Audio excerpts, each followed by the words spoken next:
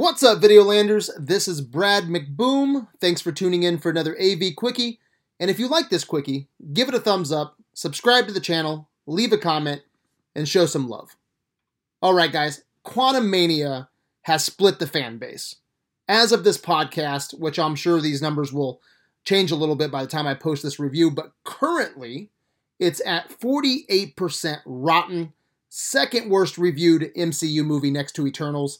And right now, 147 critics thinks it's a rotten piece of shit. 137 critics thinks it was a fresh Marvel movie. You don't get much more split than that. So what side of the critical line am I on? Rotten piece of shit or a fresh movie that I recommend going to see in the theater? I'm going fresh, guys. I actually had a lot of fun with this movie, and it blows my mind that this is considered rotten at 48%. Like, I would rather watch this movie than Iron Man 2, Iron Man 3. I would rather watch this over Thor Love and Thunder, Doctor Strange in the Multiverse of Madness, Black Widow, Captain Marvel, Incredible Hulk. Like, the list goes on. I would rather watch Quantumania over a lot of MCU movies. I feel like I'm doing the Eternals review all over again. Another movie that I liked. It seems like more than others. And guys, I'll take Quantumania over Eternals. But 48% rotten? Like, that blows my fucking mind. So let's break it down. Let's talk about it. First off, I wanted this to be a top 5 Marvel movie. It's not that. It's not a top 5 Marvel movie. I think in the right hands it could have been. But Peyton Reed, I think, did a good job. He did better than I expected with something this big. Not a big Peyton Reed fan. He's kind of a boring director to me. But I thought he did a pretty good job here. And this needed to be a good springboard for Phase 5. And I think it was. And I think finally we see where the MCU is going. They leaned hard into Kang, and Kang needed to be great. And he was. Jonathan Majors rocked. And I don't know if you guys remember, but when he showed up in Loki, I wasn't a fan of his performance, but it wasn't a mark against the show because I knew Kang had a lot of variants, and I knew some of those variants were going to be quirky and weird. But I needed this version, Kang the Conqueror, to be badass, to be menacing, to be a threat. And he was. This is the version of Kang I was hoping for. And I also thought that the 2 post-credit scenes were great. The Council of Kangs scene, I think, needed reshot. It looked low quality, a little goofy. But I think the idea was well executed. I think the post-credit scenes did a great job of showing you the threat of Kang. When you leave the theater, I think you leave the theater with a good sense of who Kang is. And you know he is the big bad moving forward. All right, let's talk about a few criticisms I've heard concerning Kang. Some people had issues with Kang dying, air quotes, dying. Some people are assuming he's dead, that this movie was a waste of time. That is crazy to me, especially with the great reviews for this version of Kang. This version will be back, probably even more powerful. Okay, so this Kang is not dead. And some people thought he was easily defeated by Ant-Man. Look, he was defeated by the entire Ant family. A shitload of ants, Hank Pym, and a rebellion. So I don't agree with that criticism either. Like, if you want to bitch about something, bitch about why Kang's variants imprisoned him in a fucking time chair that he can escape the quantum realm in. Like, that's a criticism, okay, that I can get behind. I'm still scratching my head over some of this shit. Like, the script's not perfect, but I thought the script was fun, all right? The story worked for me. And not only Kang's origin, but the entire story. Like, I love this idea of the Ant family being sucked into the quantum realm, and you find out Kang was exiled by his own variants, and that he made his prison an empire. All right, and that the quantum realm is pretty much Star Wars, all the way down to an emperor and a rebellion. I think that's a great story. And a lot of people have been beating up writer Jeff Loveness, saying he butchered the script and he needs to be replaced. I think he's writing Kang Dynasty.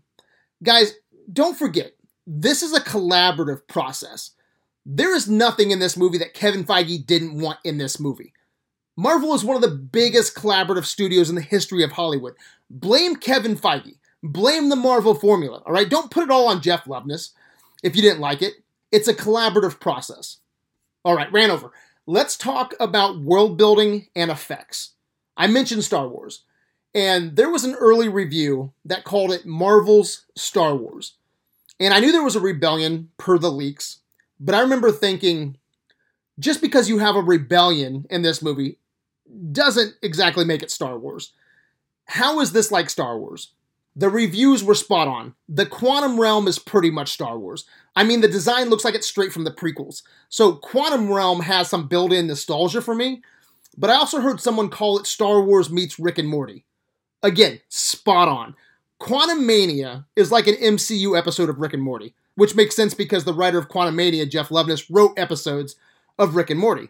And if I'm being honest, though, I think this movie could have used more Rick and Morty humor, but it probably would have got shit on even worse with more humor, which I think the humor was more reined in here than like with Thor Love and Thunder. But it seems like Marvel can't win with the humor. But this movie was very Rick and Morty inspired. Everything from the weird alien blob to drinking the alien juice to understand the alien language, down to the guy who could read people's minds. Very Rick and Morty. Even the design of the ship that Hank Pym pilots, down to the water glove handle things to make the ship go. So Quantum Mania was basically Star Wars meets Rick and Morty. And I ate it up. I hope we get to go back to the Quantum Realm, but I don't know, guys. Second worst Marvel movie? Maybe not. Time will tell. We'll see how the box office does during its second weekend. But I hope that this warrants another visit to the Quantum Realm. But something else I want to hit on is the effects. I also heard Star Wars meets Spy Kids. Maybe a little, especially with MODOK, which we'll talk about later. But overall, I thought the effects were good. Some great, especially for as long as we spend in the Quantum Realm. Now, the whole movie does look like it was shot in the volume, which I have some really strong opinions about. But overall, for an effects-heavy location, I thought the Quantum Realm looked really good. And I especially like the design of the world. That's probably just me being a big Star Wars fan. But I thought the effects were solid. Except for MODOK, alright? MODOK looked like shit. I thought his design was funny, but they completely butchered the character.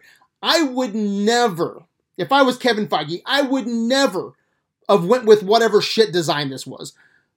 But personally, I don't care about MODOK. Obviously, neither does Marvel.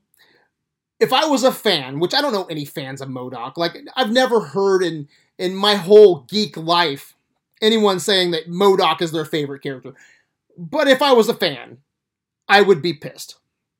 But I would also be lying to you if I said I didn't laugh in the theater. And honestly, anytime he was on screen, there was laughter in the theater. My wife, there was a couple scenes where she was howling. My wife was cracking up. But if you hated it, I understand that criticism. I can see if MODOK bothered you, then that would bring this movie down quite a bit. But I was fine with it. And I will say, Marvel is asking for the hate with this decision, with this design. And the crazy part is, he didn't even need to be in this movie. You could cut his character, and it wouldn't matter. But, again, whatever, I laughed. I don't know if I should laugh or be more critical, but I laughed. Alright guys, let's wrap this review up. I'm going a little bit long tonight. Let me end by saying, I thought the rest of the cast was great. Again, especially Jonathan Majors. Michelle Pfeiffer was amazing. She had a lot more to do than what I thought she was going to have to do. Paul Rudd was great. He is endlessly entertaining. Catherine Newton was a great new addition as Cassie Lang, especially with them setting up the Young Avengers down the road. Michael Douglas and Evangeline Lilly, I think they got the short end of the stick here. Bill Murray had a cameo that was fine. I think there's probably a better actor for his cameo, but he was fine. But one big issue with the casting. No Michael Pena? Like, you couldn't put him in as a cameo at the beginning or the end of the movie? Like, what the fuck? That's a what the fuck, man. That's weird. We get a Randall Park cameo, but no Michael Pena cameo? I think everyone on the internet's pretty much pissy about that. But yeah, guys, I think that's a good, quick breakdown of my thoughts right out of the theater. So I don't know what side of the line you're going to be on, the positive or the negative, if you're going to side with the 147 or the 137, the fresh or the rotten. All I can tell you is my thoughts. There's issues with the movie. There's some plot holes. But overall, I really enjoyed this movie. I think it took some major swings. Most of them worked for me. I think some of the bad reviews are just coming down to Marvel fatigue and not so much a bad movie. Because again, I would rather watch Quantumania than a heap of Marvel movies. I think Quantumania was exactly what it was supposed to be. A fun Ant-Man movie and an awesome introduction to Kang. Personally, guys, I had fun. All right, that's all I got. What did you think? Did you like Quantumania? Anyway, guys, let me know what you think in the comments on Facebook. Until next time, my good people, remember, it's never too late to stop being a dick. Peace out.